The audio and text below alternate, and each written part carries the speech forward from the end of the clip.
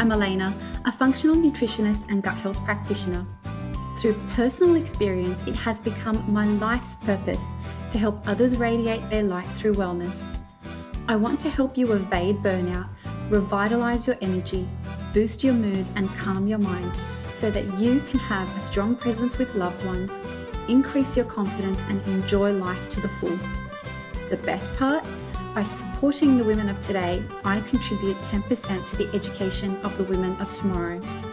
With a new world of technology enabling work and personal life integration even more, there has never been a time where conscious effort and prioritization of our wellness has been this important. That's why I'm committed to support you in your gut and wellness makeover. With dedication and can-do attitude, anything is possible. So let's dive in.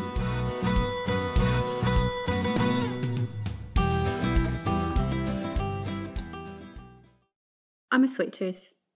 Have you found yourself saying this because you could, if you didn't hold yourself back, have a block of chocolates or sweets on a daily basis?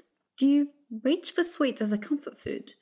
Or perhaps not only do you say, I'm a sweet tooth, but you probably have it validated by a few friends around you who also say they are a sweet tooth. But what if I told you that that statement is only part of the story when it comes to why your body is craving sugar?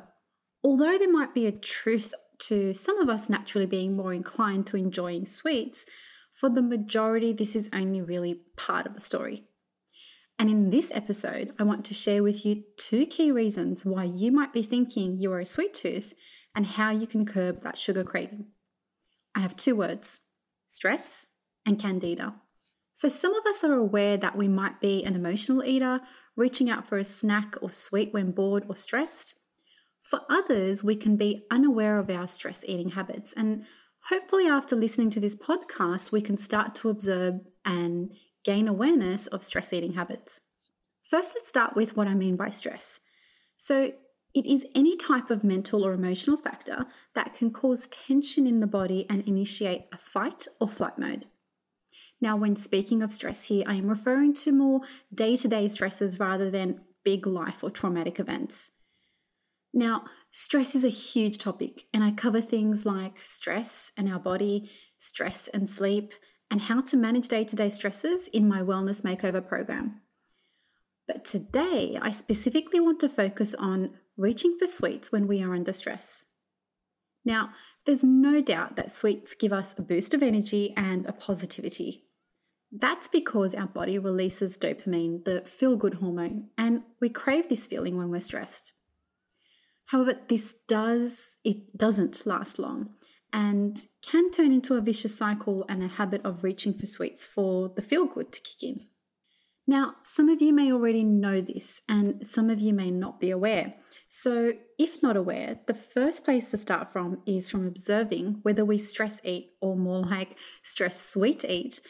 And if you are unsure, the best way to uncover it is to be conscious of the next time you reach out for a snack and think, am I hungry?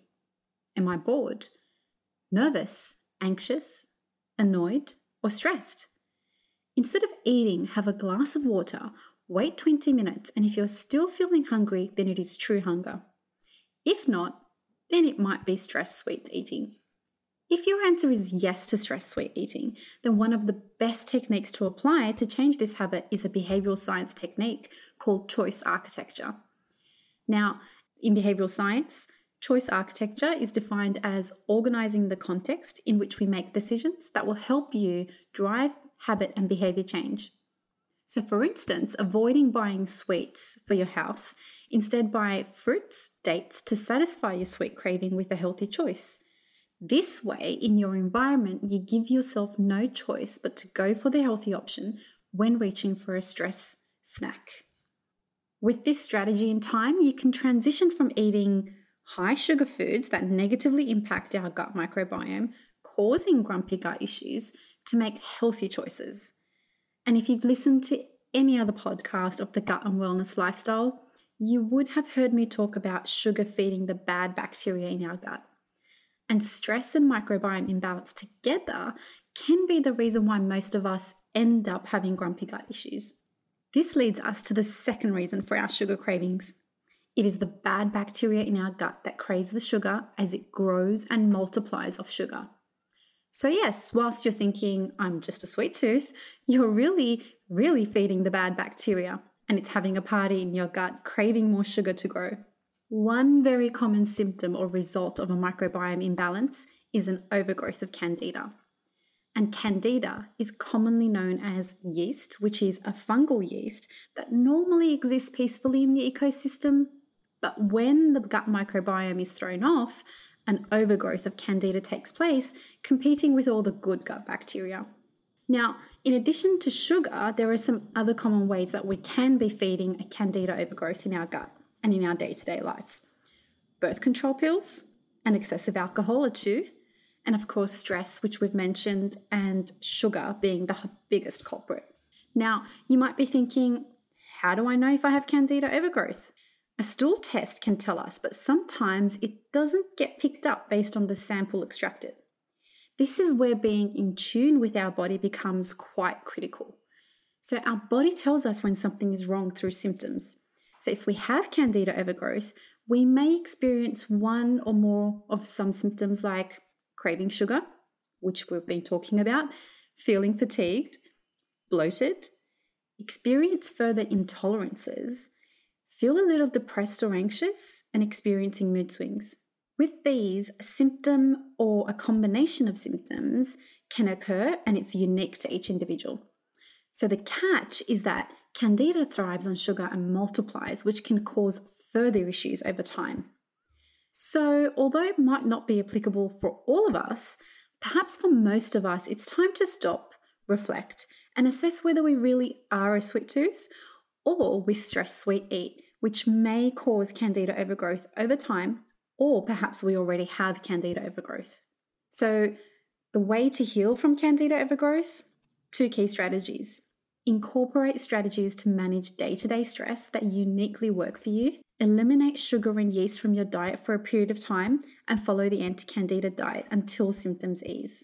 Now, you may want to do this with the one-on-one support of a practitioner who could provide you with meal plans, or perhaps join a program that addresses the root cause of your grumpy gut with the support of a community and the guidance of a practitioner. I cover all of this in my Wellness Makeover program starting in January. And to get you started on focusing on your gut, download my free guide, 3 steps to get to the root of your bloating, from wellnesswithelena.com/podcast. Now, thank you so much for tuning in today. I hope you all have a gut healthy and well week. Thank you for taking the time and tuning in to today's podcast episode. To get a notification for when the next episode is available, hit subscribe. I hope you all have a healthy gut and wellness week.